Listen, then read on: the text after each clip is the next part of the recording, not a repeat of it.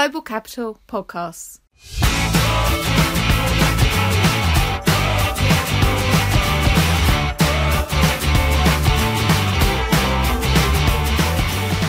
Hello and welcome to the Global Capital podcast.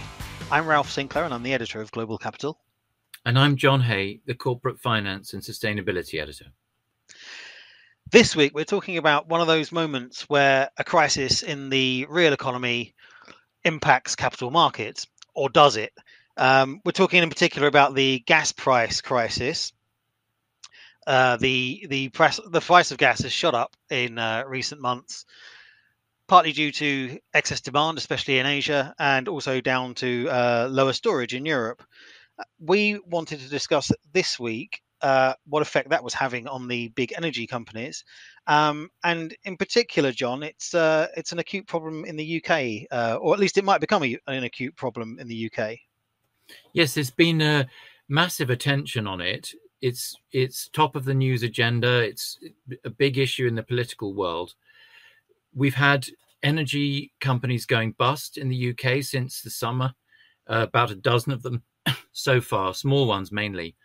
And it really does feel like a crisis. It's in focus in the UK particularly because the UK has got one of the most fully deregulated markets, where market forces have been heavily involved in energy supply for a long time. And the result is there's quite a diverse market of suppliers. But recently, the government, through Ofgem, its regulator, has started to intervene in the market again. And in particular, there's an energy price cap for households, it covers both electricity and gas. It's expressed in pounds per kilowatt hour. And that means that if you're an energy supplier, you can't charge more than that for an average customer. And that means if the wholesale price of gas and therefore also of electricity goes up, you just get squeezed and there's nothing you can do. Well, we spoke to Mike Turner, our corporate bond reporter, to discuss how this will affect the big energy companies and what effect it might have on capital markets.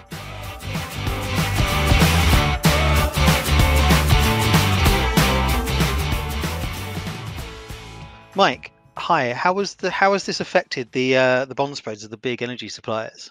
Hi, Ralph. Well, I think the best way to put that is that it hasn't affected them really at all. They've been very resilient in the face of their industry crumbling beneath them, and that's probably down to a few pretty significant reasons. First of all, these companies are so well hedged against gas price rises that in terms of direct impact of the gas price moving, it hasn't really hit them yet. They've been able to, use their hedges and use the insurance they have in place to mitigate the price moves. And the second point being that the larger companies are all pretty well diversified, unlike the smaller companies, which are the ones who have gone bust. Well, indeed, two of the bigger suppliers that we're talking about here are ultimately E.ON and EDF, which have access to all sorts of other markets. Yes, they're a German company and a French company. But as well as being diversified internationally, a lot of these companies are diversified by activity. So they may have regulated networks as part of their businesses. They may have generation. And those parts are not what are in trouble. It's only supply, which is actually selling energy to the consumer, where the price cap bites. As you said, Mike, a lot of smaller energy suppliers have gone out of business. That doesn't seem to have had any impact on the capital markets at all. Were these companies simply not present? Well, yeah, that's it. A lot of them aren't big enough to be certainly aren't big enough to be bond issuers. Unlikely to have syndicated loans. There might have been a few club loans or bilateral deals. There certainly would have been. Not present in the private placement market either, really. They just don't have enough of a critical mass to warrant raising the sort of, say, between 50 and 100 million sterling in debt to get them on people's radar in the market. Indeed, I think there was someone in the story that you and Silas wrote this or published this morning about this, which says the risk in the UK energy industry is all taken by the supply companies, which are not private placement issuers; they are rubbish credits. But, I mean, rubbish as a general term, as a relative term compared to maybe a single A rated energy company that has the capital markets in its. yeah, that is reddest in tooth and claw, and certainly not a credit opinion espoused by GlobalCapital itself, I would say. Absolutely. So, Mike, back to the big companies. Their spreads might not have moved yet, but I think there's a sense in capital markets that people are starting to question what might happen to them, and that they might not hold forever. Can you explain a bit about why that might be? Yeah, well, they're not going to be immune to massive changes in their industry. These big companies, no matter how large they are or diversified, it's still a huge shake-up in a fundamental part of what they do. And one of the biggest ways this is being seen is the number of residential clients that these companies are having to take on. All of the way that the regulation works in the UK is when these smaller companies fail, their clients can't just be cut off from the power supplier. They have to be shifted to these large companies. So, for example, I was with one of the smaller companies, and I am now with EDF, and it's just happened without me agreeing to anything. It's just EDF has been mandated and been forced to take me on as a client. I suffered that fate too. Expensive, isn't it? It is, yeah. Especially I live in the north as well, so it's going to be a long, cold, expensive winter. Yeah, I think. yeah. But what that means is that these bigger companies are having to take on a lot of very low margin clients, which they didn't really plan for and don't really want. And they can't pass on the rising energy costs. Yeah, obviously, exactly, either. and they can't pass it on. And eventually, people think that might start having an impact on how they're viewed in the capital markets, how investors view them and evaluate these companies and their revenues and their profits. Well, I had a look at the share prices, though, because the equity market is often more sensitive. It's more forward-looking. And it was interesting that Centrica, which is one of the biggest energy suppliers, they own British Gas, their share price is actually strongly up this year. And in fact, it's outperformed the wider market after years of having underperformed. And people think that that's because this pain is going to kill off all the small competitors, as indeed it has been, and that it will be left with a market that's actually nicer for the big companies. I'm not sure how much I agree with that, given that a lot of the big companies moved out of focusing on residential accounts just because of how low the margins were, and instead shifted their focus towards industry because it's uncapped and the margins are much bigger.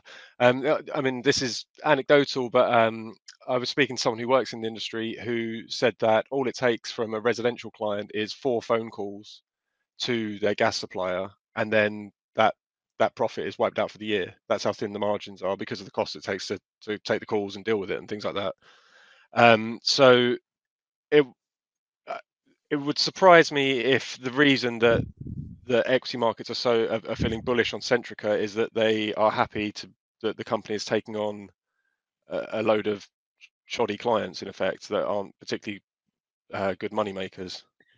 Well, Centrica this week postponed an investor day, didn't it, because of this crisis? Now, I'm guessing it wasn't so they could go and have the PDFs and other printouts coated in gold leaf following the increase in their share price. Presumably, they're worried by what's going on. I think I'm sorry, John. Go on. No. Well, I think that they are. Yes, they're worried, but I also think that it's a pretty shrewd move because it's such a changing landscape that whatever they might present to investors in early November, which is when they were originally slated to have this investor day, it's just liable to change so much between then and whenever it is they look to raise money from investors. And we should say they haven't been to the bond market themselves since 2015. They have 4.1 billion pounds worth of bonds outstanding, according to their 2020 accounts. I think their next maturity is due in 2023. It's a $302 million bond. Oh, actually, no, they've got $450 million Hong Kong dollars due next year. But those aren't huge amounts, and 250 quid of sterling. Those aren't huge maturities to face, are they? No, for a company the size of Centrica, there's it's not a pittance, but it's definitely not something that would cause a CFO to have sleepless nights. It's interesting actually. Just looking at the sterling bond that's due next year, the coupon is 6 3/8%. Now, see, that looks I remember those days. antiquated. You're right, isn't it? Yeah. But looking at that now, this gas crisis, I wonder if when they come to refinance that, they'll be paying the same coupon. I don't know. I think the dynamics of the market, the gas crisis would have to be terrible for them to look at a 6% plus coupon. Yeah. Well, we shall see. We shall see. So, of course, we haven't mentioned that Ofgem, the regulator, has actually decided to put up the price cap for retail customers. But, of course, that will still leave it being fixed and unresponsive to supply and demand. And potentially there's a longer term problem that the government needs to think about, whether it makes sense to have price regulation in that way. But of course, there's also, on the industrial side, prices are uncapped. So I guess their high prices are going to feed through into the economy, aren't they, Mike? Yeah. I guess you have a direct comparable of what happens when you have a too stringently capped price and a non-capped price to see what the outcomes might be. And there's already talk in UK industry, various sectors, of gas prices ballooning. And that's going to lead to increased costs for customers and then higher inflation. And with inflation already being a pretty hot topic coming out of the coronavirus pandemic, and way above 2% targets, this will certainly have an effect on the real economy and also on how investors view fixed income. And just as we enter both the cold part of the year as well, when energy demand is going to rise anyway. And the other thing that outside of the gas sector is there are also these supply chain bottlenecks that are really starting to take an effect as well, which is going to add to the overall issue with potential inflation and economic difficulties in the UK. This semiconductor supply issue has gone on throughout the year and will continue to go on, and that's affecting everything from cars to computer game consoles. And you've had Maersk recently divert ships away from Felixstowe because there's just nowhere to plonk their goods, their large cargo goods, because there's no HGV drivers to then move them on around the UK. So this, combined with the burgeoning gas crisis, or should I say latent gas crisis, is going to cause big issues for inflation and real economy. And of course, what happens when you have inflation in capital markets is higher yields. And, we've noticed that already in the UK, haven't we? With the 10-year gilt yield is up from about 0.6% in August to around 1.1%. And what that'll ultimately mean is higher funding costs for companies, isn't it? Well, yes, it will. But I think also to be borne in mind, it wasn't that long ago that a senior funding official at a big European energy company was telling us, or telling Mike in particular, that actually he wanted less quantitative easing, that in effect borrowing costs were too low. So perhaps this is a roundabout way of giving the energy companies what they want. I don't know. Or at least the very big energy companies that want to see the end of their competitors what they want. Indeed. I think there's another interesting side to this, which I think we'll just finish on, which is the ESG angle, because inevitably there's always an ESG angle. And I read today one gas company figure complaining that actually there's been too much ESG, and what he meant by that was there've been too much storage, too many resources gone into renewable energy and hadn't dealt with gas storage issue, and that might also have helped alleviate the crisis. I mean, obviously there's an element of him talking his own book there, but what did you think about that, John, as our resident ESG expert? Well, I think it's certainly fair to criticise UK energy policy and that of most other countries for a lack of foresight. But and having storage, ample storage for gas, is an important part of the picture. It's an important part of being resilient and forward-looking. But it's perfectly clear that the problem would be less bad if we had moved more quickly to renewables. And that's really what should have happened, decades ago. The reliance on gas, especially from foreign sources such as Russia, is fundamentally what's causing this volatility.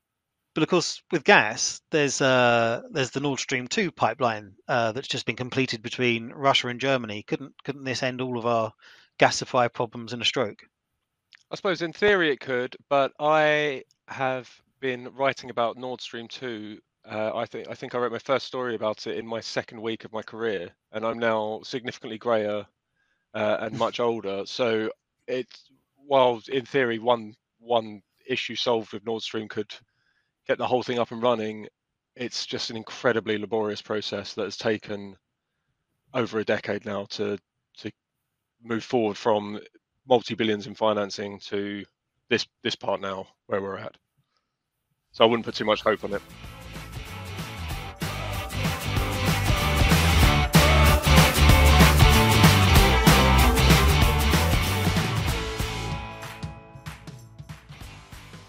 Well, early days in the capital markets as far as the gas price crisis is concerned. Keep reading Global Capital to discover how it plays out, and subscribe to the podcast too. There's a new episode out every Friday, so just search for Global Capital on your favourite podcast platform and subscribe. And don't forget to drop us a line either to podcast@globalcapital.com. We'll be back next week, so it only remains for me to thank Mike and John for taking part and joining me, and to Gerald Hayes for stitching our ramblings together into something altogether more coherent. So until next Friday, thank you very much for listening, and goodbye.